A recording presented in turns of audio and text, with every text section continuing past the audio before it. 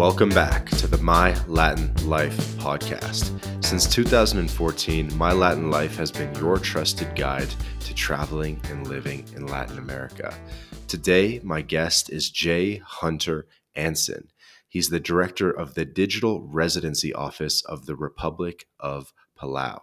This episode is going to be a little different, but I think it counts because everyone in our audience is interested in residency programs around the world. And maybe I'll justify it because Palau was a Spanish colony for a period of time. So there's your Latin connection. But in this episode, we're going to get into a very unique program that Palau is offering. It'll be specifically interesting to our audience that are crypto investors and interested in crypto, but really everyone, digital residency. Jay, welcome to the show. Hi, yes, really excited to be here. Thanks for having me. Interested and excited to get the word out about Palau's digital residency program. Yeah, absolutely. When I saw this program, I know it launched about a year ago, but I only heard about it a couple weeks ago. And when I saw this, I was immediately interested. It seemed like you were doing something truly innovative. And to actually have the director of the Digital Residency Office on the podcast to talk about the innovative program that you guys are doing, I think is going to be really exciting. So very much appreciate your time. Oh, yes, thank you. I really appreciate it as well, and just wanted to say hi to your audience and those that are throughout Latin America or wherever you're at in the world listening.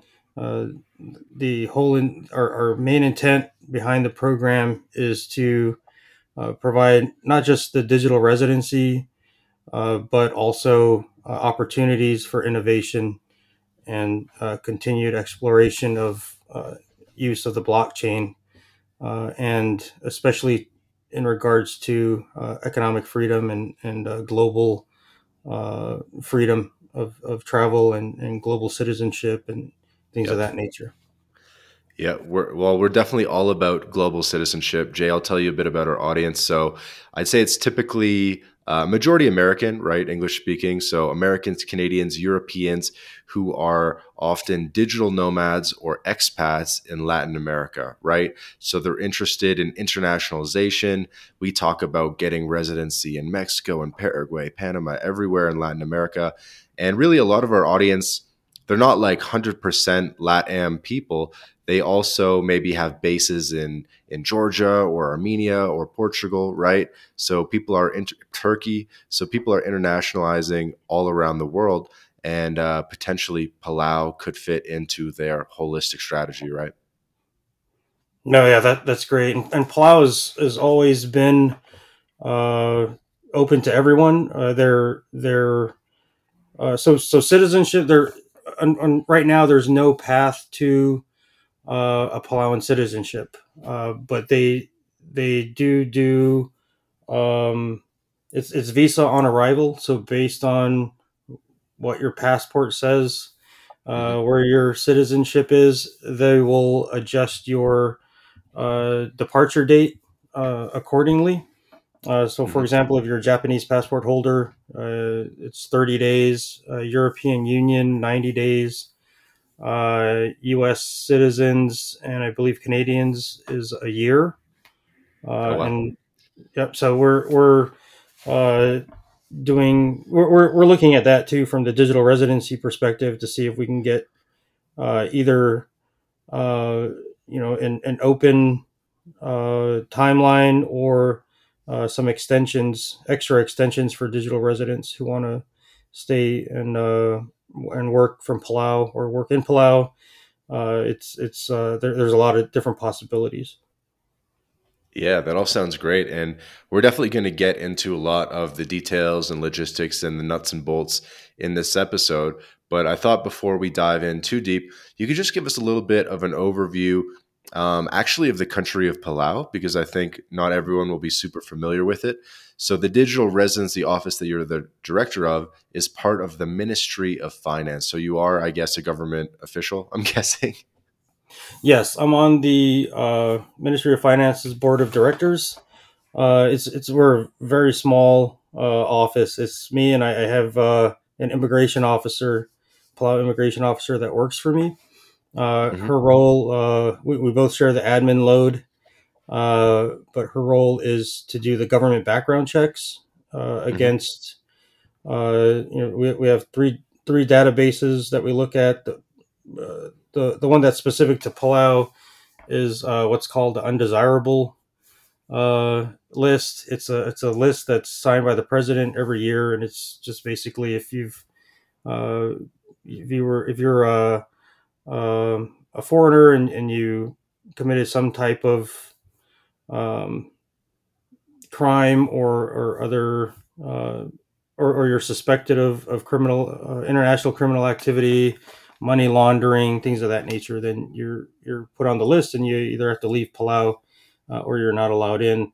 Those are those and right now citizens of Iran and North Korea are the only ones that we as a Palau government uh, do not allow to participate in the digital residency program.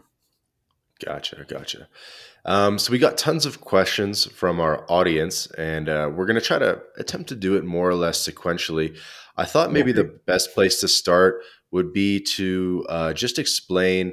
People were curious about the free association with the United States. So my understanding is Palau has been a fully independent, recognized nation since 1994. You guys gained your independence in 1994. Yes. But you continue a sort of free association with the US. So maybe you could talk a little bit about how that dynamic works. Yeah. So for Palauans, the Compact of Free Association was something really contentious. Growing up in Palau. The first three referendums in the early mid '80s were actually voted down. They couldn't get to a 75%. It required 75% a majority Mm, vote. Like 75% of the population of the votes had to go for the compact for it to be adopted, and they couldn't do that. They eventually, changed the rules so it was a majority vote, and it finally got passed. And what the Compact of Free Association does, it gives the United States the um, ability to base in Palau and put military strategic assets in Palau uh, as necessary for national security. And then Palauans get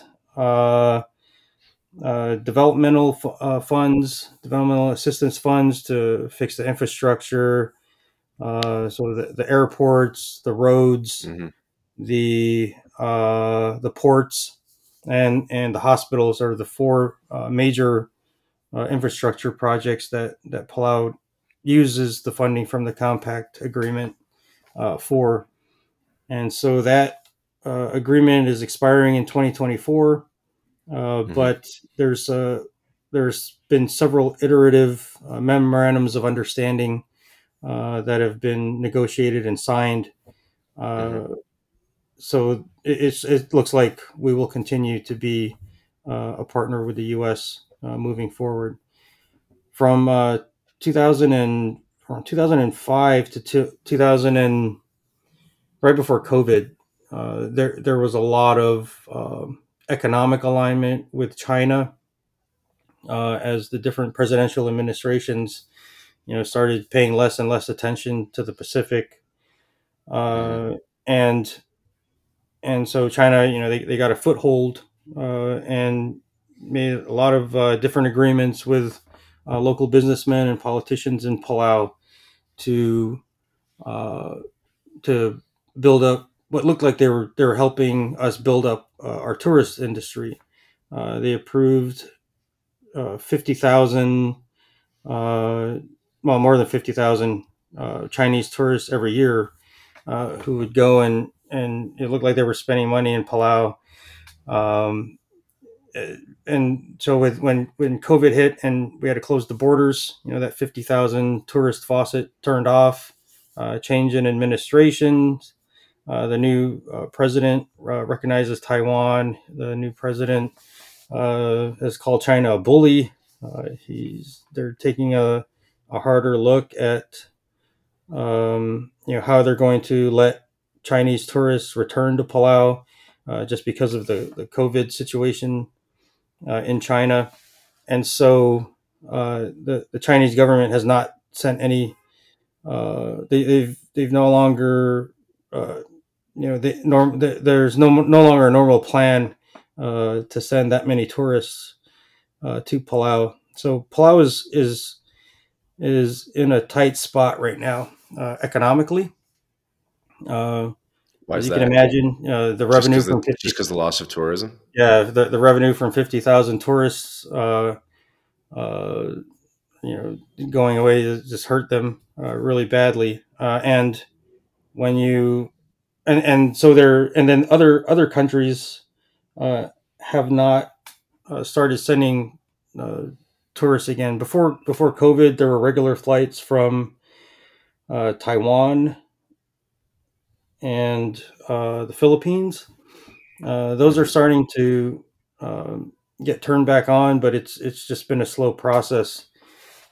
So we do have, in terms of diversification, we do have regular flights from Australia through Papua New Guinea that are going to start next month on the 1st of February, That's cool. Hmm. and then weekly flights or twice weekly flights from Taiwan. And we're close to negotiating a deal with Singapore and Japan to for regular flights. So with that, there's more logistically. There will be more options for flying into Palau, Hmm. and the prices should come down. Right now, United Airlines has the monopoly on the routes into Palau, so it's pretty expensive when I fly there. I see. And so, where is the Monopoly route based right now? Like, what is the current route? So there's they have two. United Airlines has two. So for you have to connect through Honolulu Okay. and then Guam into Palau, and then coming out you can do that route in reverse, or you can go through. You have to go to Guam again from Palau, and then to Japan, Hmm. and then to Newark, New Jersey in the U.S. Or you can go from Palau to the Philippines and then get a connecting flight on a different airline, or stay on United to go Okay. out. So the direct flights are currently Guam and I guess the Philippines, or Philippines, just Guam? yes. Guam and the Philippines, and then there's Okay. they're still uh, kind of testing the routes with to Australia, to Brisbane and Hmm. Taiwan, Taipei. Yeah, that'll be cool to have the Taipei. And then what about like ferries? Like, is there a ferry to the Philippines or any kind of boat service? Right now, no. There's talks of getting cruises to go into Palau, but that's still in initial negotiation.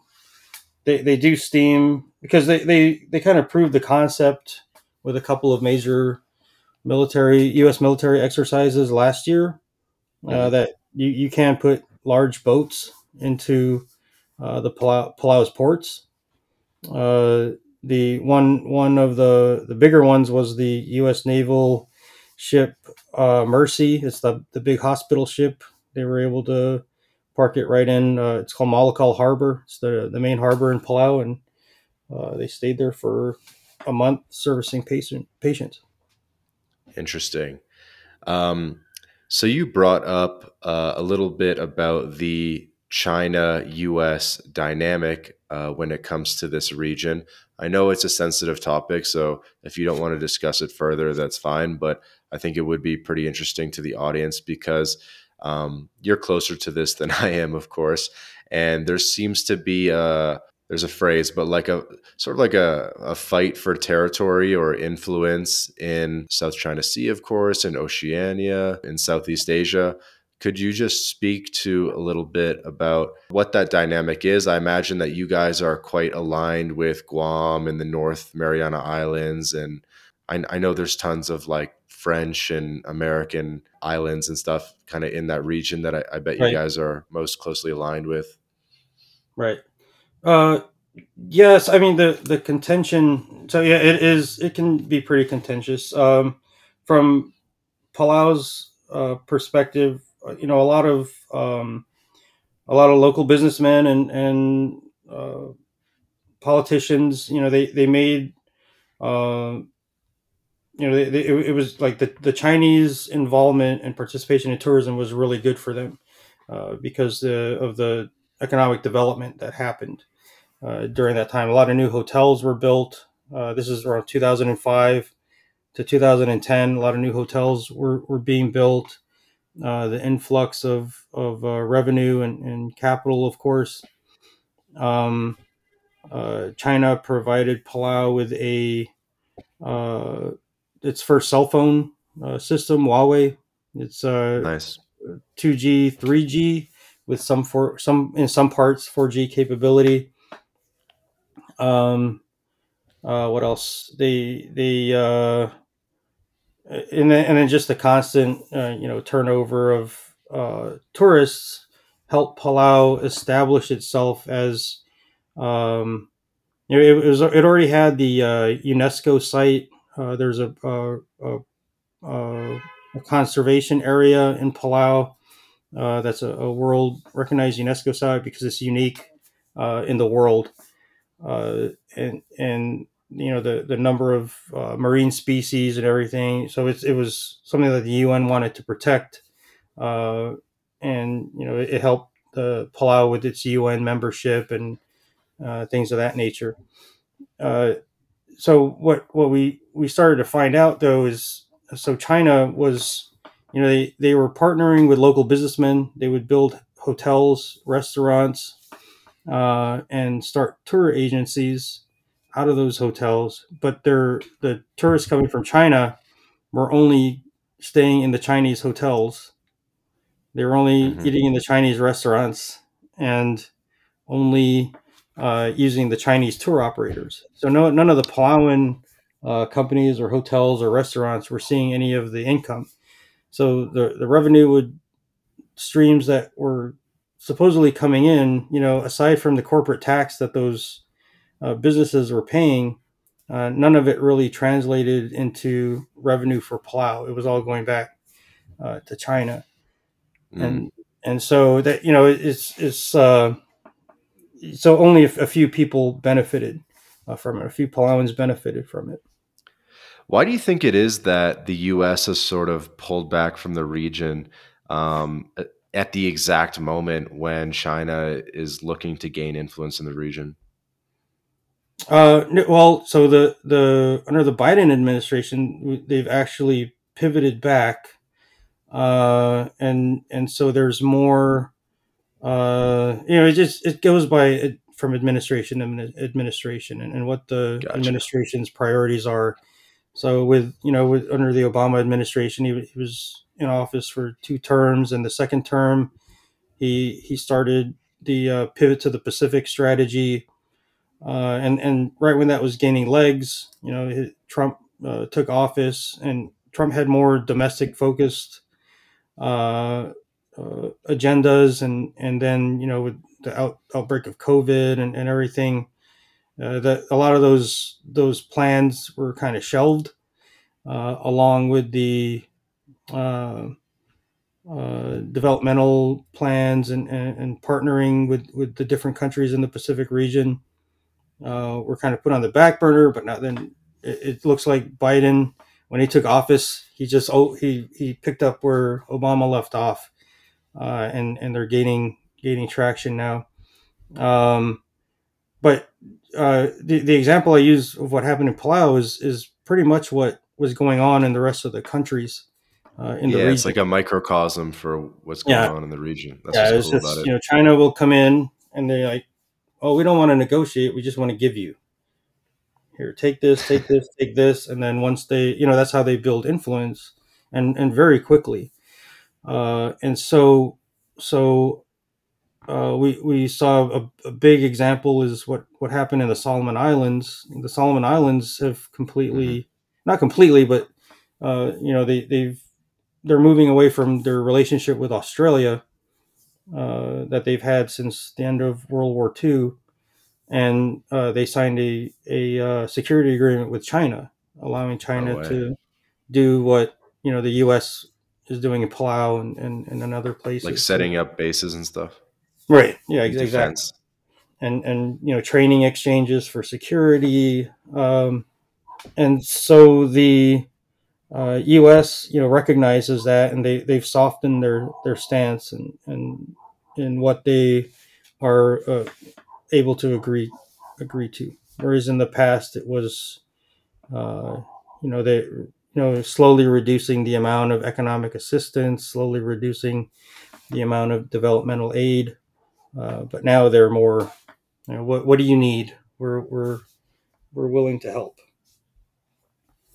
But with that compact of free, so that means I was in um, I call them Telegram town halls. We have a Telegram group with about 80 digital residents, Nice, and dude. once Get a me in month. there. We just Yeah. started our Telegram group. Sorry to cut you off. Shout out. Okay. Yeah. There's a Latin Life Telegram group.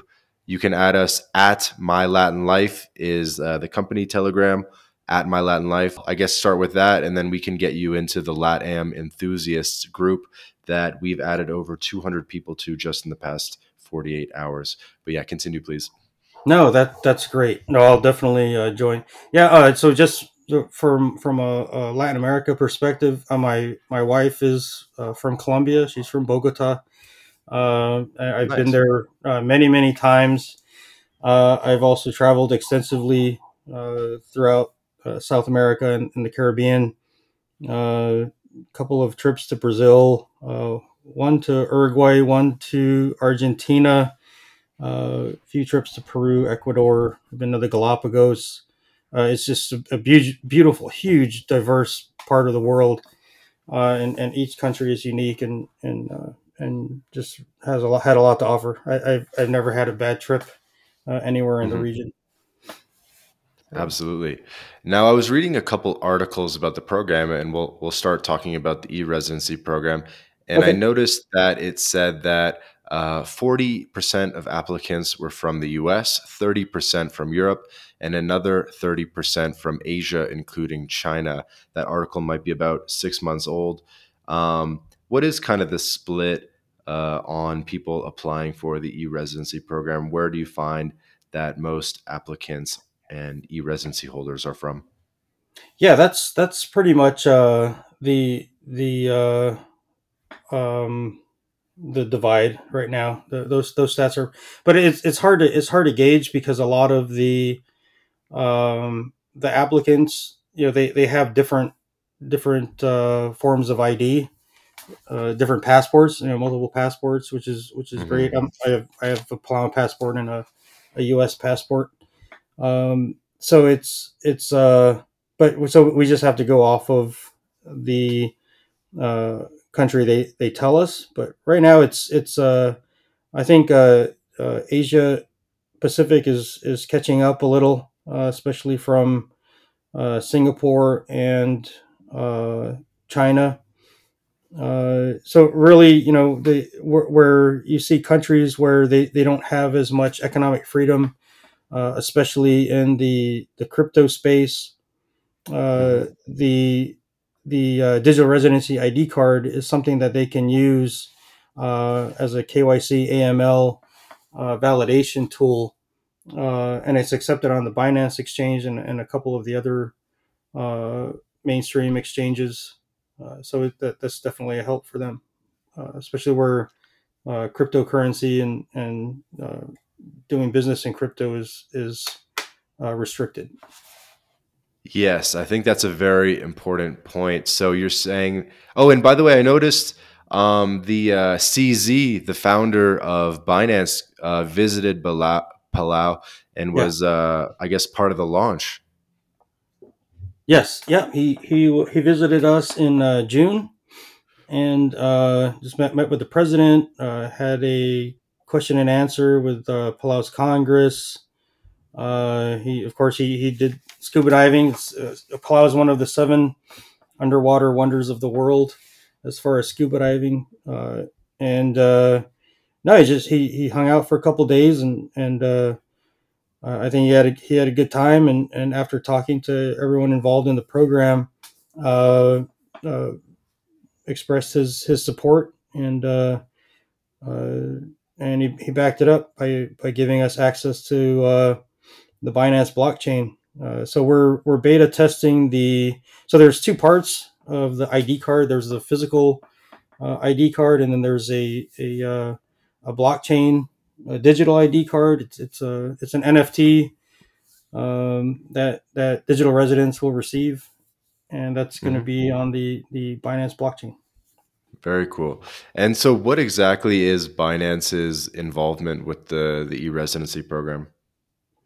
Aside from he has a uh, they have a memorandum of understanding with our service provider. Our service provider for the digital residency program is a company called Cryptic Labs. They're out of California, Hmm. and just aside from the advice and other type of support that large multi-billion-dollar company like Binance brings to the table. Uh, they are also helping Cryptic Labs with developing our digital registry for corporations, Hmm. and what that would look like, and also giving us some ideas on how to set up digital banking in Palau. Very cool. So I know that we haven't actually talked about what the e-residency program or digital residency program is concretely yet. So let's do that. How about Jay? Can you give us basically just an overview of the offering? So what exactly is this digital residency program that Palau is offering? Sure. So what the digital residency program offers, it offers a way for non-citizens of Palau to take advantage of the law, the government structure in Palau to register your business, Hmm. or so Palau is it's a member of the UN. It's has a compact of free association with the United States, Hmm. and Palauans are more or less free to travel anywhere, right, in the world, based on those two qualifiers. And so, what this is intended to do is extend those benefits as much as possible to other residents of the world, other citizens of the world, short of a path to Palauan citizenship. Got it. So, what are the benefits of the e-residency program? So, it's helpful from a crypto's perspective. I understand it can help give you access to U.S. markets. It can give you a U.S. address or zip code or phone number. Walk us through some of the benefits that people will get if they choose to sign up for the Palau digital residency. Okay, so right now we're working on three things primarily, and I always qualify this with we're moving at the speed of government, because there aren't a lot of regulations in Palau, but the lack of regulation can work for us or against us, because the bureaucrats tend to like to make stuff up as a barrier to uh, innovation. And so the big thing for our office is to push through that stuff, and Hmm. working with the lawyers and the president and the Congress to get their approval on different things. So the big one we're working right now on is uh, a mail forwarding program. It's an ancillary service. The cost of digital residency, I haven't mentioned that. I apologize. It's $248 a year, and what that gets you is exclusive access to the different ancillary services that we're developing that are on our roadmap, Hmm. and the actual digital uh, ID card, the NFT I mentioned earlier, and a hard copy card um, that you can have and carry with you. It has a lot of anti counterfeiting technology built into it. So some of the ancillary services, one of them is uh, the mailing service, mail forwarding service. So right now we're uh, almost finalized with the solution design. I'm waiting on the Postmaster General of Palau to get back to me and say they're good with it, so that I can push a regulation through to the president for promulgation. Hmm. Once that's done, digital residents, you would pay $100, and $34 of that is for the post office. They have the U.S. Postal Service has their fees. It's a U.S. Zip coded post office in Palau, Hmm. and so and then the rest of it goes into an account, and that account goes towards your forwarding fees. So you could order something, have it sent to the U.S. zip coded address that we'll have set up for digital residents, and the post office will forward it to your home of record, your physical location. That'll be pretty far, right? Shipping something from Palau to, I don't know, the States or Europe. From Palau, it takes about 2 weeks right now, depending on the carrier. Definitely a very crucial service for all digital nomads, though, is to have a mail forwarding service. Yes, no, and if you're a digital nomad living, residing in Palau, you can go to the post office and pick up your mail. You'll have an actual address that you can have mail sent to, without having to, um, open up a PO box or what have you, uh, for just temporarily. So yeah, and one thing about Palau, there's the actual population of Palauans living in Palau is 18,000 and change. There's another 2 to 3 thousand expatriates that live in Palau, so it's very expat friendly. Hmm. The official languages are English and Palauan, but there's just a mix of nationalities there, from a lot of Europeans. There are a lot of folks from Latin American countries, Americans, Australians, New Zealand, Taiwan, Philippines, Bangladesh. They're all there. A lot of expat communities, lots of uh, different programs and clubs and whatnot. So they're very ingrained and intertwined Sure. into the community. We're going to keep talking about the benefits of the program and just the logistics of the program, but just as an aside, so you mentioned that this digital residency does not lead towards citizenship. Let's talk a bit about the just like the normal residency and normal path to citizenship.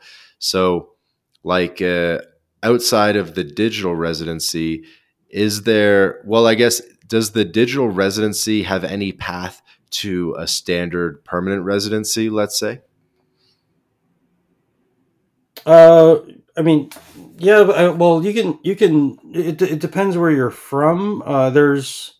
You can become a permanent resident of Palau just by moving there. Like if you move there and decide you want to stay, you just go and apply for permanent residency. Okay. Uh, What and what the are there any requirements? Do you have to make a No, bank there's deposit? no, no, not at Okay. all. To be honest with you, no. You just have to um, show that you're not doing any kind of criminal activity. You're not you just like it, and you want to stay. Like I said, Palau is different in that it just welcomes everyone. It's a true melting pot. Okay. for And everyone across the I world. understand that you might not know some of these details. It's fine, but like, so if someone was to get a standard permanent residency in Palau, that could be pretty attractive because Palau is a territorial tax country. Yep, From my understanding, meaning they don't tax you on income earned outside of Palau, right? correct. Correct. And so you can get the permanent residency pretty easily, from what I'm hearing. And then, what are the physical presence requirements to maintain the residency? Do you have to stay in Palau a certain number of days a year? Do you have to, you know what I mean? Could you talk about the presence requirements? There's none that I'm aware of. I could research that, and I'd be happy to follow up in the Telegram uh, chat Okay. with that answer. So that sounds cool. So let's just say our American listeners, obviously anyone listening can go get the digital residency, and we're going to talk more about that because that's very exciting. But if someone wanted just normal permanent residency, they could fly to Palau via Honolulu, get set up. I guess, do they have to maybe get like an apartment lease or something like that? I'm guessing. You usually, yeah, you could go that route. If you have a boat, there's a lot of yachts and stuff parked in Palau. They've been there for many years, and as long as you pay your annual, there's a fee associated for Boat the special. registration. Yeah, so yeah, that registration fee and I think another visa fee. I'd have to dig into the immigration regulation, but no, it's I mean people like I said have stayed there for many years. Okay. So we can get residency in Palau. And then I noticed something very interesting about Palau's system of government, which is that, and maybe I'll just read what I wrote because I took some notes, which is nationality obtained through naturalization in Palau is available to those who have familial or historic relationship affiliations with Palau. Palau Yes, does not grant naturalization based upon residency in the country for a specific period of time, nor does it allow foreign spouses to derive nationality. Applicants right. for naturalization are required to have at least one parent who has recognized Palauan ancestry. Yes. Yep, that's all true. So for myself, my father's American and my mother is Palauan. When Palau first ratified its constitution, they it came with a 3 year period where at the end of 3 years you had to declare, are you a Palauan citizen or are you a citizen of another country? Um, my mom and dad were living in Palau. My mom was a dual citizen as well of the U.S. and of Palau, so she gave up her U.S. Uh, citizenship to because she Palau is also matriarchal, Mhm. so like lands and titles and everything they pass through the women. Oh, The no way. Yeah, so for example, my younger sister, when my mom passed away, all of our property and land and everything passed to her, even though she's younger, and has four older brothers. So we have to be nice to our sister for many reasons. Wow. Dude, I could do Um, a whole episode just on some of that stuff. yeah, so Um, culturally, so that's some of that. So Palau changed the constitution in 2008 with the rules that you just described, or if you have any kind of Palauan blood or lineage, you're a Palauan citizen, so you don't have to choose anymore. You can have dual citizenship. gotcha. And is the Palau background or blood like 100% a requirement? Or is there a possibility if you invest and bring a lot of value to the country, maybe you build some hotels or I don't know, So do other important works for the that's country? yeah, that's right now no, but that's something we're looking at with the. So it all depends, right? I mean, they can amend the constitution like they did before, and the digital residency program uh, could be a catalyst for that. right? Let's say we get a lot of digital residents, and they're um, they help prop Palau back up and get us out of the economic slump that we're currently in, coming out of COVID. Uh, you know, my thoughts are sooner or later the digital residents. There's about 92,000 right now that are in different stages of the process. They should eventually, they're going to want to have a voice in what happens. Like, it can't just be a subscription service. If it's true economic and citizenry diversification and inclusion, I think the digital residents will will get a vote in how things progress. Interesting. So, the digital residency program, how did this all come about? Could you tell us a little bit about the background of the program, the history, and how it got started? I joined the program in June of last year, so it was still kind of in the initial stages. We had about 900 early adopters. We had a law that was passed in December of 2021, and an operating agreement with Cryptic Labs was in place. So my role, because my background in cybersecurity, I do a lot of governance and compliance. It was the Minister of Finance wanted someone who could come in and uh, get everything codified, and get an actual legitimate program going with the normal reporting and compliance reports and everything else. Uh, so there wasn't a lot of history. It happened rather quickly. I can trace back email traffic and news reports to about June of 2021, when Hmm. Palau was getting ready to reopen the borders following COVID, and they were taking a hard look at the economy, and the new president, President Whips. He's very inclined, business Cutting edge. inclined, and Yeah. technologically inclined, and he'd been speaking with a lot of different innovators in the blockchain and crypto space. And then they looked at the residency program in Estonia, and a lot of it was modeled after that. And based on the economic situation in Palau, they were able to pass the law through Congress fairly quickly, because they needed to find different different ways to diversify the economy. In addition to tourism, while tourism uh, was recovering. So in June, we did a hard push with Cryptic Labs. Took a look at some of the uh, uh, programs and operating procedures that were going on. Got those running, really really well, especially the AML KYC screening. Uh, and then we presented our report to the Congress. We have to report to Congress in August of every year, and it was very favorable. And so we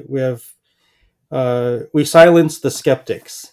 If and so the Congress backs it up 100%. The president from the beginning has backed it up 100%. We're part of the Ministry of Finance, which has the highest degree of governance and compliance requirements for the country, and we have a really good reputation in the United Nations and around the world. So we're slowly getting to where we're confident. The program is not going anywhere. It's not going to be discontinued. We Cool. don't have anyone opposing it anymore. So it's good. As far as job security for me, I'm fairly confident. Uh, Very good. Continue. Yeah, speaking of reputation, I noticed some of the articles writing about this program, they sort of mentioned how this endeavor with the digital residency entails a fair amount of reputational risk for Palau in terms of it has to be successful, it has to be done above the board, ensure that there are no bad actors. Um, and maybe you could sort of speak to that and um, those reputational considerations. No, yes, absolutely. Yeah. So Palau's is very small.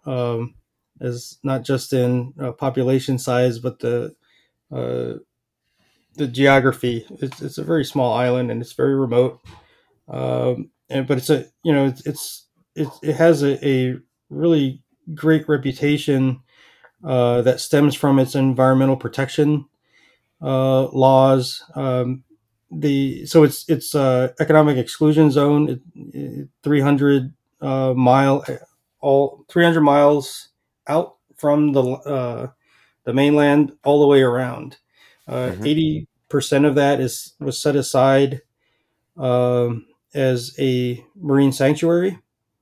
So it's a protected area. There's no long line fishing. There's no commercial fishing, uh, and it's protected. It's they get a lot of assistance from Japan, Australia, the United States, and Taiwan in their efforts to protect it from poaching fish, or the Chinese steam these survey vessels in there. They're looking for ways to establish mineral rights so that they can make claims. So with that international community helping Palau, uh, they're helping them because of Palau's reputation, and that Palau as a sovereign country is going to continue in these efforts for conservation.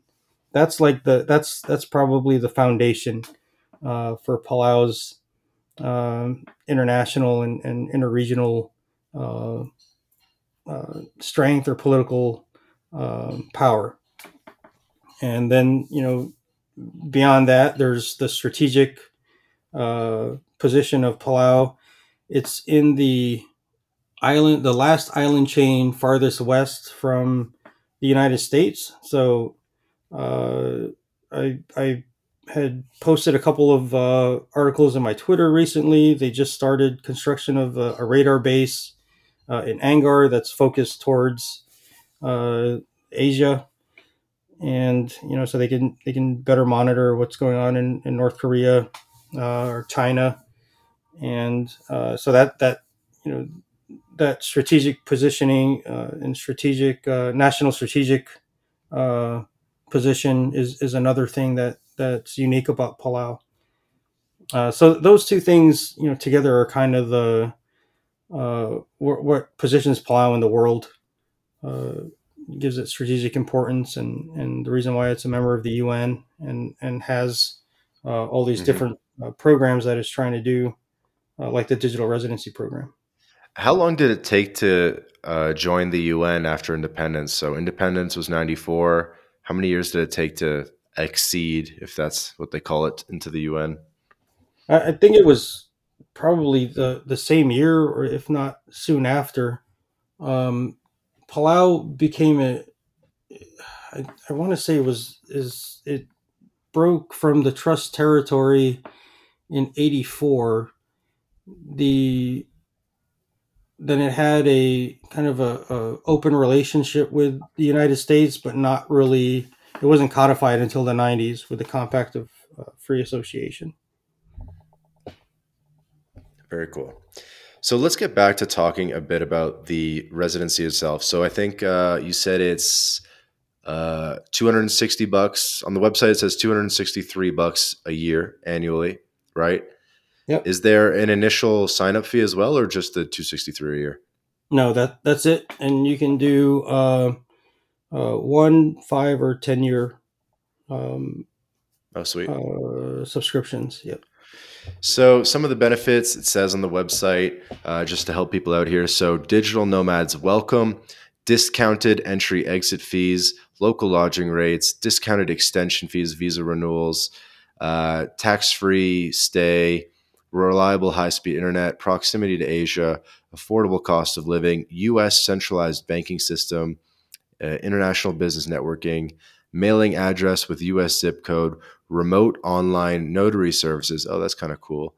And that's like one section. And then there's another section that says a couple other benefits: virtual phone number, e-corporations registry, digital banking, remote notarization and apostille, virtual private networks, VPN, adoptometer. Not sure what that is. Yeah. So some pretty cool stuff. So maybe could you just kind of keep walking us through the benefits? Like, so can you start like a Palauan company? Yes. So right now you can start a plowing company uh, and register in Palau. What we're trying to do with the e corporation or the e registry for corporations is set up a know your business, similar to know your KYC. customer. Yeah, that's verified and you register and you're verified in the blockchain. There was a law submitted in December 2021 along with the digital residency program law for that, but it wasn't approved. It was modeled after the U.S. state of Delaware's corporate registry Mm-hmm. laws. The legislators in Palau didn't accept that. They felt there weren't enough assurances to prevent money laundering and shell corporations. Mm-hmm. And so the president's office is currently where I was involved with the initial um, like planning and talks, but I'm no longer involved with it. I'm going to follow up this year and see where they're at with it, and if it's time for me, because it was mostly a bunch of uh, just drafting the law and getting Yeah. and working with the legislators. I really didn't have a role in that. There was no technical beyond. Once I confirmed with them that yes, this can be done and stored on the blockchain, that I didn't need to be involved with the process anymore. But Sweet. that was, yeah. I mean, I wasn't. It was one less meeting, so my feelings weren't hurt. Um, so that's one thing that we're working on. Closer to completion, as I mentioned, the mailing service. There's also a physical address scheme that we just sent the regulation to the lawyers to take a look at last week. But it's very favorable where every digital resident will get a physical address in Palau, and the physical address uh, That's we're huge. we're trying to see. Just by default, if you sign up for the e-residency, you get a Yes, physical address. yes, That's huge. That's it'll be huge. included with that price. The Yeah, we're just trying to figure out the mechanics for AML KYC and how that'll affect it when you go to renew your subscription, right? A year from now, will there be an issue between your actual physical address and then this new Palau address in the different AML KYC um, uh, with the different AML KYC software platforms? Hmm. So A I lot think it's of pretty new and innovative. So we're trying to uh, run the traps and make sure that there's no showstoppers. It's definitely innovative. It's extremely innovative. A lot of people were asking about a similar concept, an uninnovative one, which was a local bank account. And people wanted to know whether the e residency enables people to open a local Palau bank account. Yeah, so that's we're working with the regulators on that. Right now, there's no central bank in Palau. We have Mm. branches for Bank of Hawaii and Bank of Guam in Hmm. Palau. There's Pacific Development Bank and an Asian Development Bank.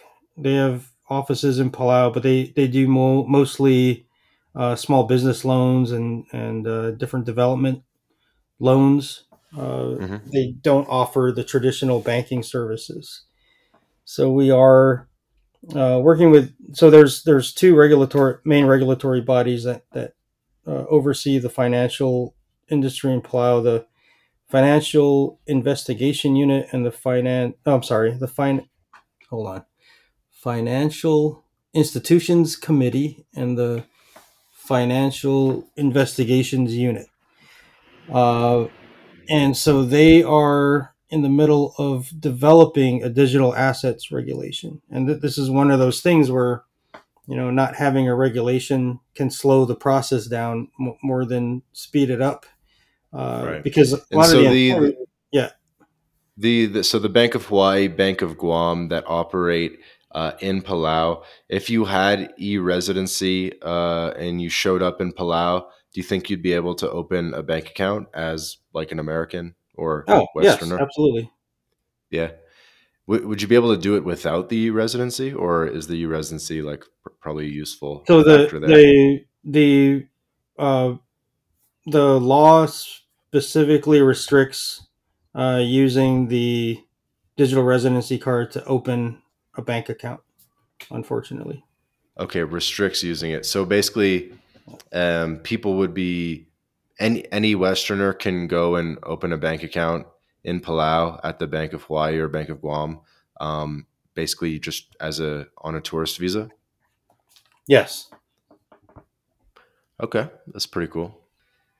That is cool. And do you have to show up, or do you think it's possible to open a local bank account remotely?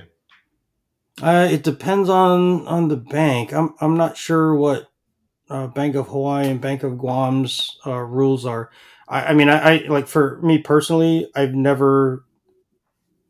always had online banks for as far back as I can remember. I had USAA, Pentagon Federal Credit Union, and I use Navy Federal Credit Union now. I've never stepped foot inside of a bank.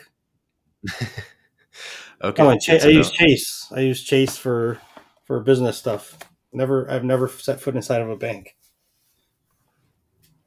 Good to know. Where were you born, by the way, in Palau or in the I States? was born in Palau. Yes. Sweet. And oh, I forgot to mention at the beginning of the episode, you're calling in from Miami. Is Palau, is there like a Palau sort of consulate or official capacity going on in Miami, or what's up with Miami? Actually, I live now in Pompano Beach. It's about a 45 minutes to 3 hours, depending on traffic. Uh, with from Miami, I have a home here, and I also have a house in Palau. I'm just right now staying in Florida. Okay, awesome. So sort of splitting your time. Let's keep talking about the e-residency. Some people also asked about sort of the differences between the Palau digital residency and the Estonian e-residency or other e-residencies that might be out there. I think Estonia is probably most famously the first one. Perhaps it was an inspiration, and I was just hoping you could maybe talk about some of those differences a little bit. I mean, I'm not too familiar with the. I don't know where the e residency program for Estonia is currently. I think Lithuania has just started one as well.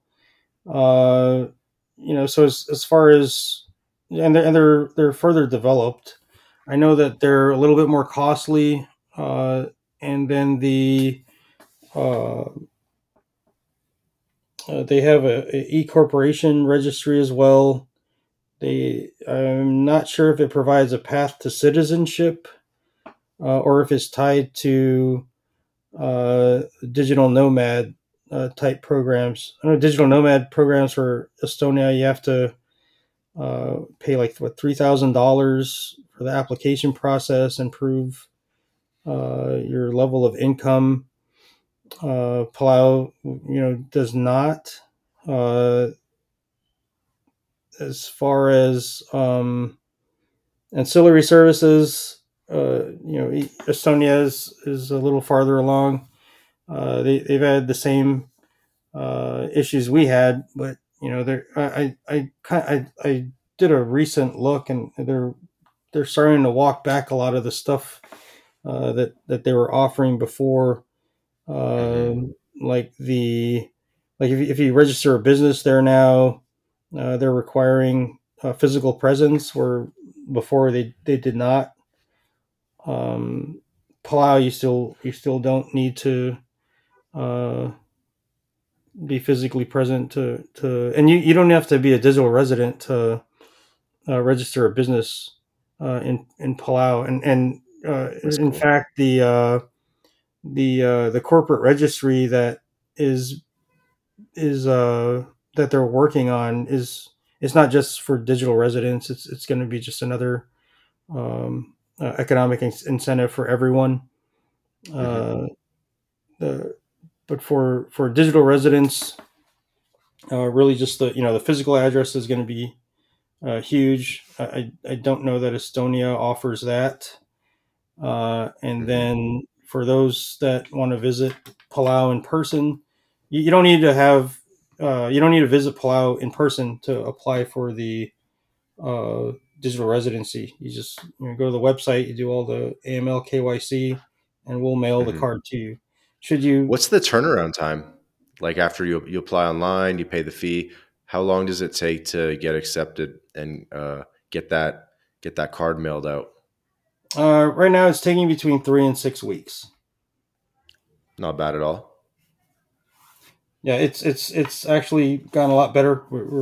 Our printing processes have improved, and of course the 3 to 6 weeks depends on where you're at. My wife applied for hers here in Florida, and it was here within 3 weeks. That's awesome. Yeah, I was looking at the Palau Gov website, and you guys give sort of like a weekly report in terms of total applications, total accepted, total denied, ID cards being printed, money received, and I thought that was pretty cool. How many applications have you gotten to date since initiation for the program for the digital residency?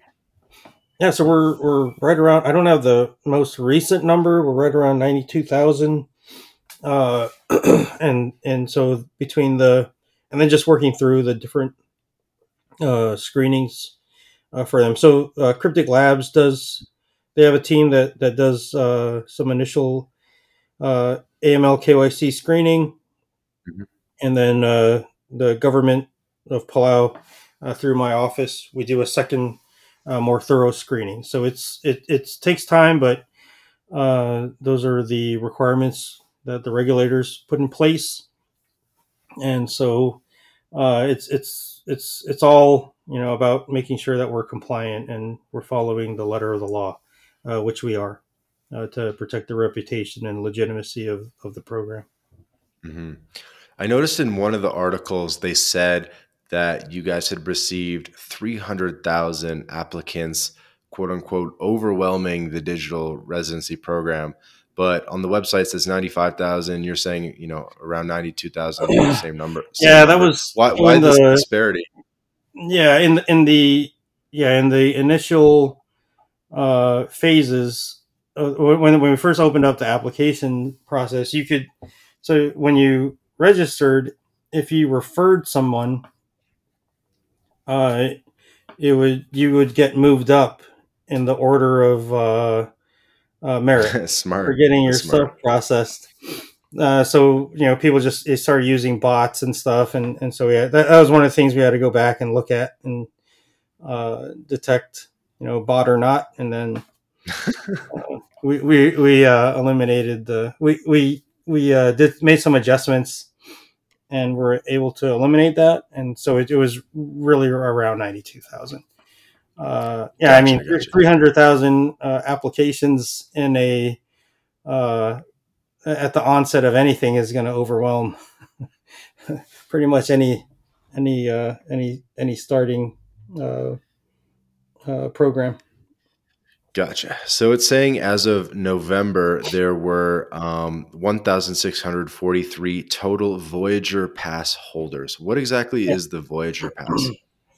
So the Voyager Pass is uh, a program, a supporting program with if you buy the NFT on OpenSea, it gives you a certificate of authenticity.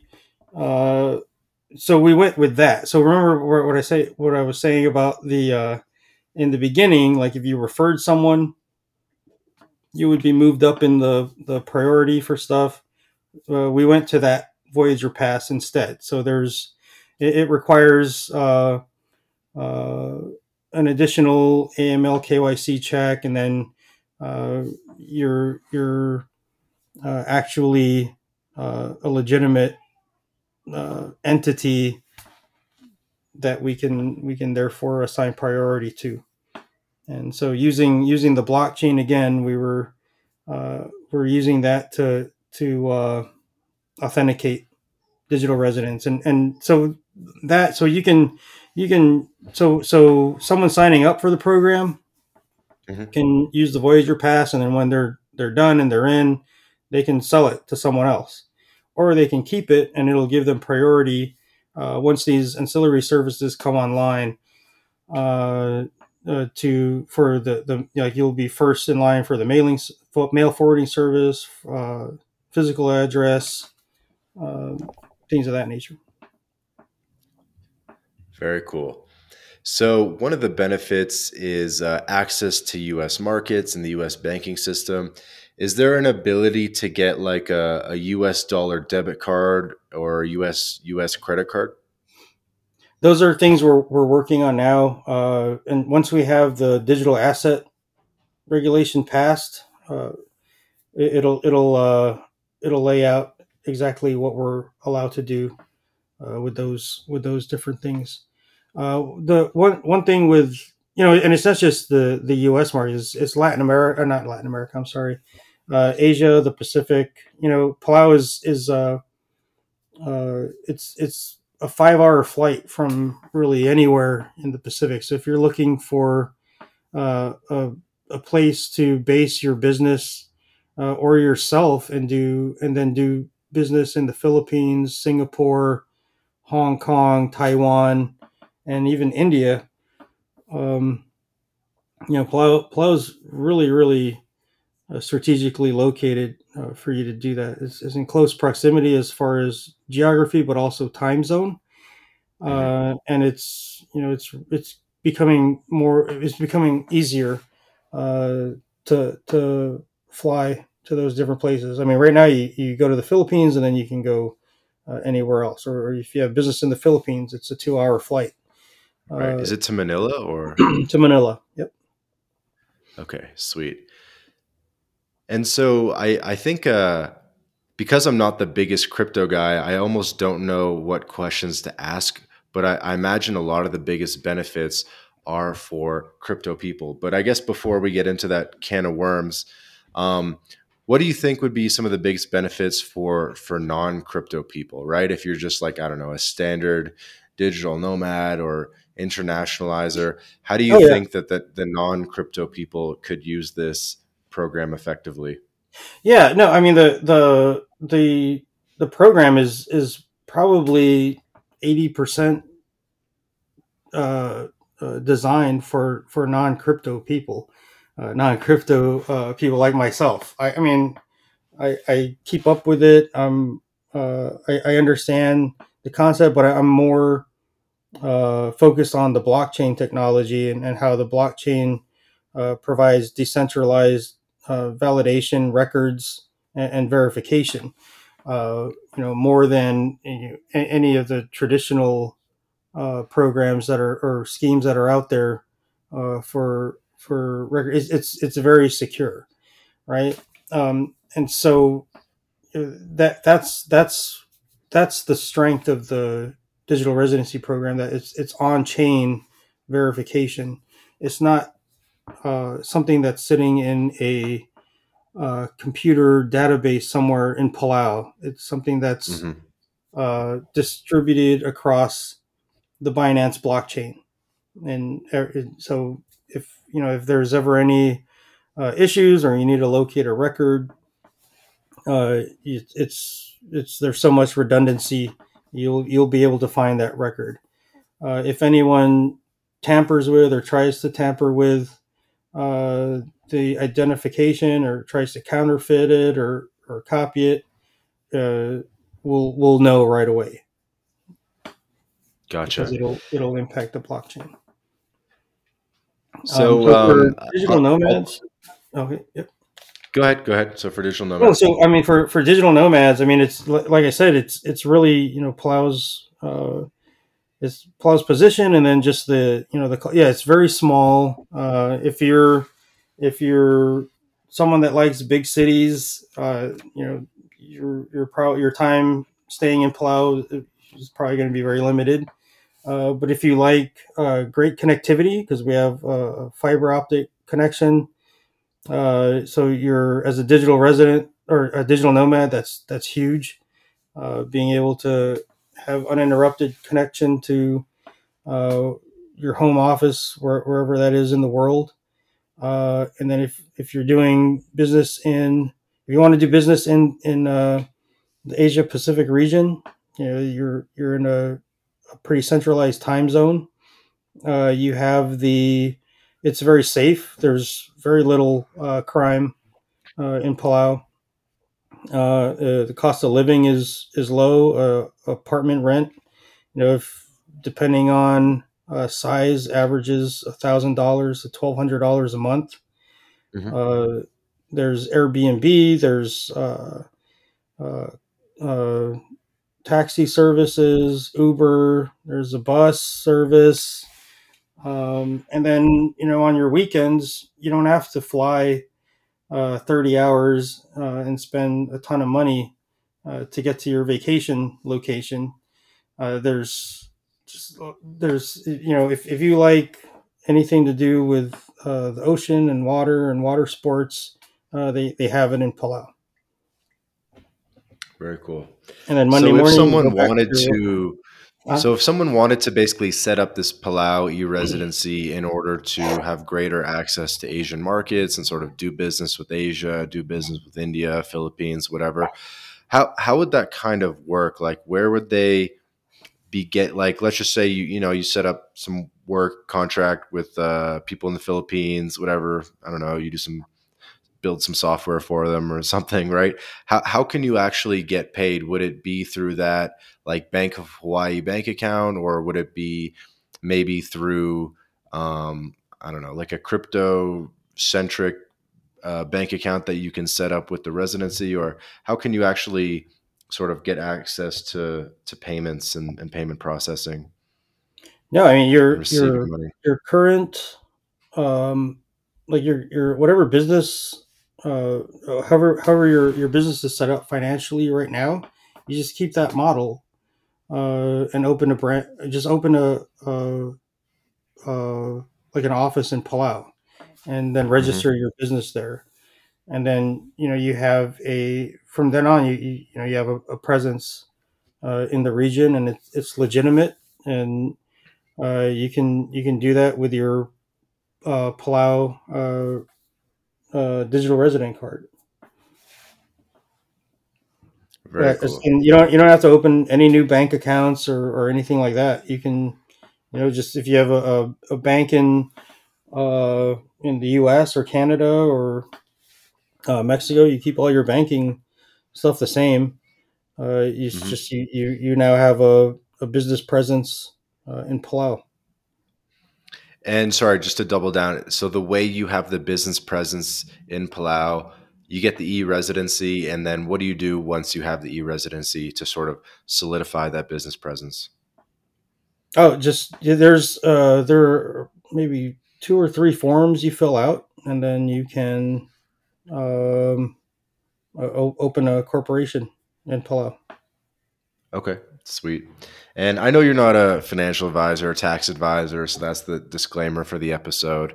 Um, but let's just take the situation for Americans for a minute in a couple different ways because I think Americans are probably I don't know, half 60% of our audience. Um, could you have could you have a U.S. company owned by a Palau company, right? So could you have a Palau company kind of at the holding company level and have that own like a Texas LLC or Wyoming LLC, something like that? Yeah, that's some of the things they're looking at with the new corporate registry law. Uh, right now, I'm not sure. I don't know how that would No work. worries. For Americans, we're able to do the foreign earned income exclusion at the personal level. Maybe you're somewhat familiar with that. Right. Um, do you think Palau could work as a good um, base in a holistic strategy with the foreign earned income exclusion? Because typically you have to sort of like write an address on your on your IRS tax return, like like where did you spend most of the year or whatever? Where is your tax home? And Right. you could maybe use that Palau address. Yeah, with that's going to be one of the big benefits of the physical address in Palau. Hmm. Yeah, once we get that online and the regulation promulgated, that's one of the things we're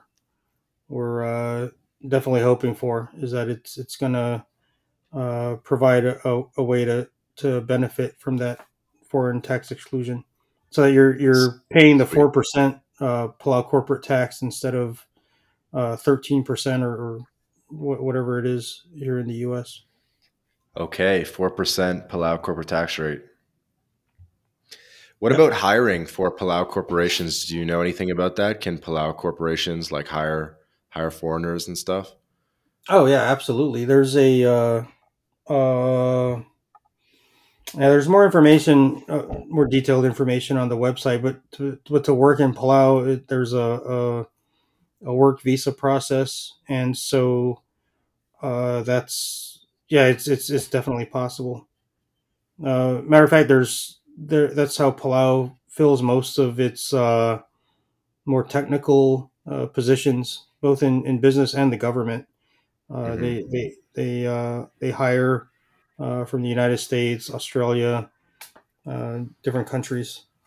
The physical residency address or residential address, is that something you guys are still working on, or is that already ready? Is that already part of it?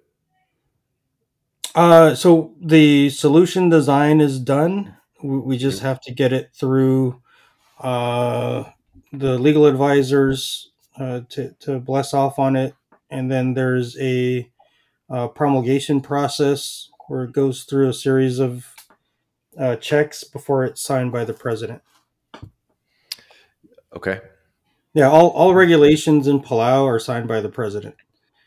So there's a lot of eyes that go on them before they're like one step below law.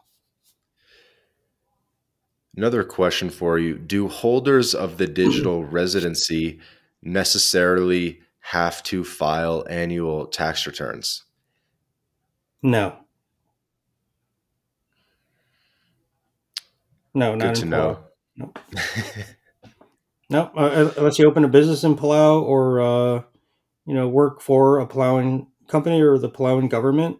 No, there's no requirement. Um, if you go there as a digital nomad and your company is in Germany or somewhere else, your income is your income, and that's between you and Germany or whichever country is the Right, right, company right. is. Because the income basically flows through to where your actual tax residency is. I guess that's Correct. the idea. Yes. So everything sounds great so far. I mean, $260 a year pr- pretty much seems to be no downside, and a lot of upside in terms of access to additional markets. Are there any risks or catches that we aren't seeing? No, that's one thing with the program and why. I agreed to be a part of it when the minister. I was invited to for the. So I'm appointed. I'm an appointee by the president, but I do have a, a reputation that I enjoy, and I didn't want to get involved with anything that seemed like a Ponzi scheme or a pump and dump type thing. But once I saw the level of uh, regulatory compliance that's required and the amount of oversight, I understood that this was something that's very legitimate, and the government is taking it very very seriously because there's a lot at stake.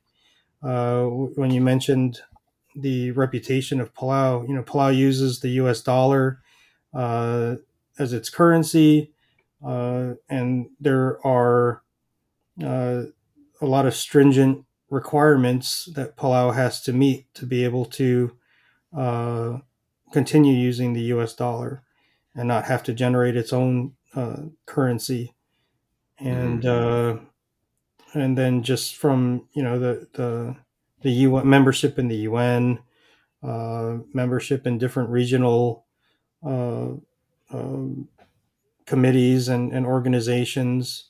They're all on the line. A lot of the economic aid they get is all tied to how other countries and other outside organizations view Palau's risk level.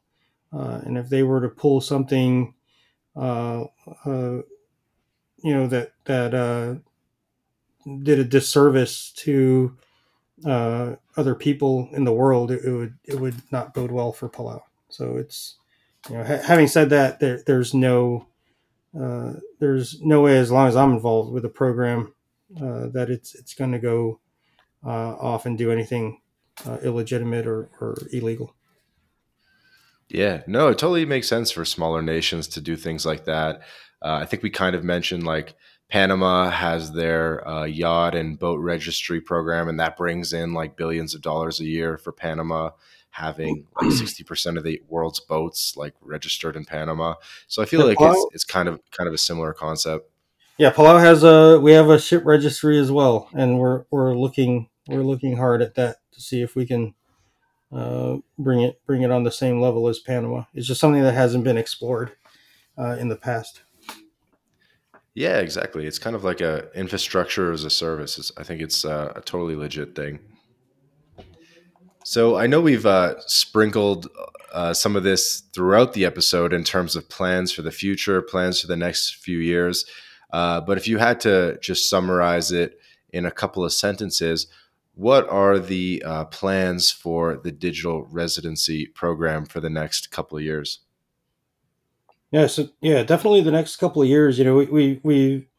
Uh, we've really been able to get ourselves to a point now where uh, the Palau government is open to promulgating regulations and getting the ancillary services online, a little bit better understanding of what the program is all about, and what the digital residents are going to be able to do in Palau. The over the next year, we just want to get the ancillary services like the mailing service and the physical addresses and the visa extensions uh, uh, up and running and Hmm. available.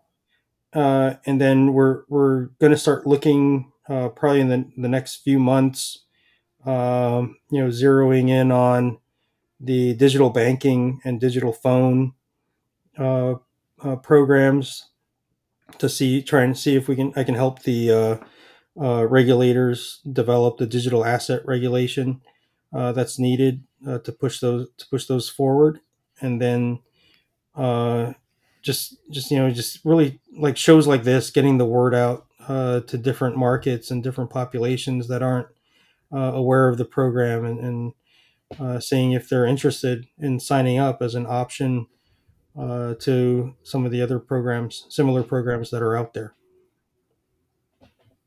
Good to know.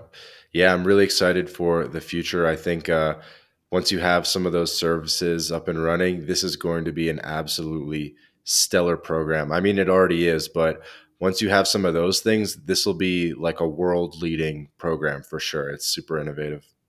Yeah, and we're really grateful to the early adopters who signed up, with no ancillary programs available, that just with our roadmap, because they've really helped fuel the legitimacy of the program, and showed the Congress and the president that it's a viable program. People are interested, and hey, if we can get these regulations pushed through and these services online, we're going to get more participation.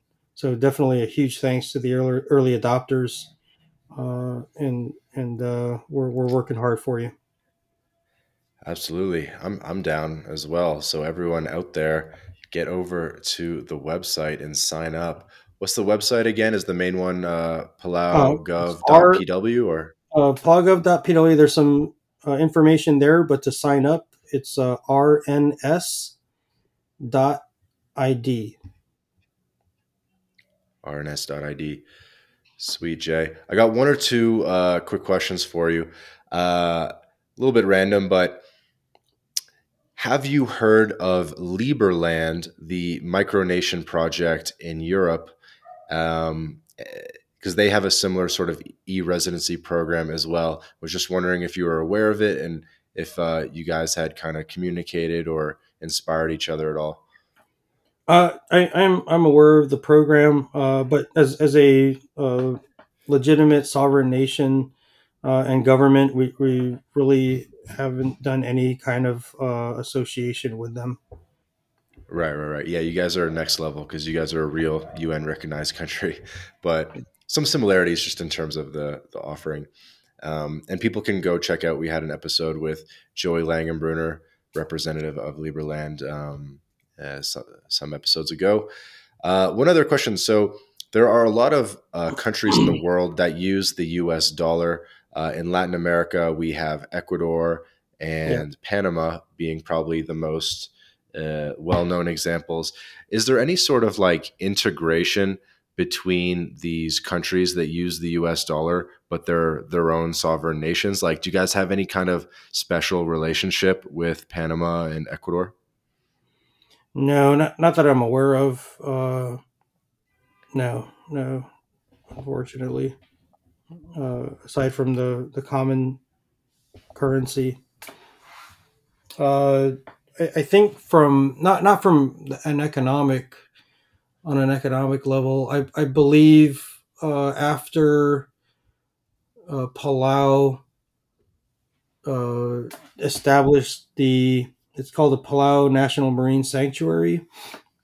Hmm. The 80% of the economic exclusion zone that's set aside for marine preservation. And then they also established the Palau, like the entire region of Palau is the island of Palau, and its economic zone is a sea turtle and shark sanctuary. So like very strong advocacy against shark finning and those types of practices.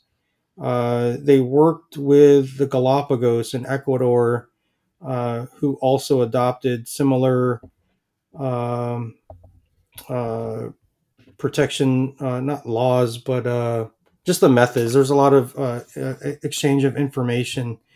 Palau also has the Palau Pledge that when tourists enter Palau at the airport, you sign and accept the pledge that you're going to take care of Palau and the environment and things of that nature. So in Galapagos, they have a similar um, thing when you land at the airport. You pay the entry fee and you sign a pledge as well. I remember doing that. I still have my Galapagos pledge somewhere. I thought that was really cool. So there's collaboration on other areas, uh, Hmm. not necessarily the economy, but it's all tied to the economy, especially tourism being a huge source of revenue for for Panama, Ecuador, a lot of different countries, and Palau. So there's definitely a lot of things they could learn from each other. Cooperation. Speaking of nature, you guys have a UNESCO World Heritage Site? Yes, it's called the Thousand Island uh, UNESCO World Heritage Site. It's Palau's kind of unique geographic feature are the rock islands. They're volcanic, little volcanic formations. They look like those like the Krabi Islands in Thailand, except not as tall. They have more of a rounded shape to them, and so that area is off limits. It's a, like I said, a protector. There's over 400 species of marine wildlife there, and you can see it from the air and from a boat from afar. But it's protected, and we also have Jellyfish Lake. That's a pretty uh, famous spot where you have I've heard of non-stinging this. millions of non-stinging jellyfish that you can go and swim with. It's great for the Instagram and TikTok and all that stuff. And it's just once you get over the wow factor and remember that you have a camera, yeah, it's great. It's beautiful.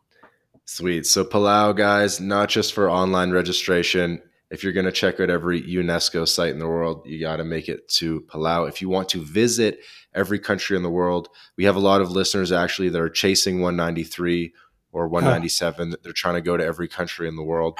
So Palau's on that list, guys. yeah, that's on my list. I'm up to 47, That's 47 awesome. countries. Yeah, I'm trying to get there as well. And And one last thing, sorry, out of order, but at the beginning you said sort of the list of crypto exchanges that you could sign up for using the Palau e-residency. Could you give us that list again?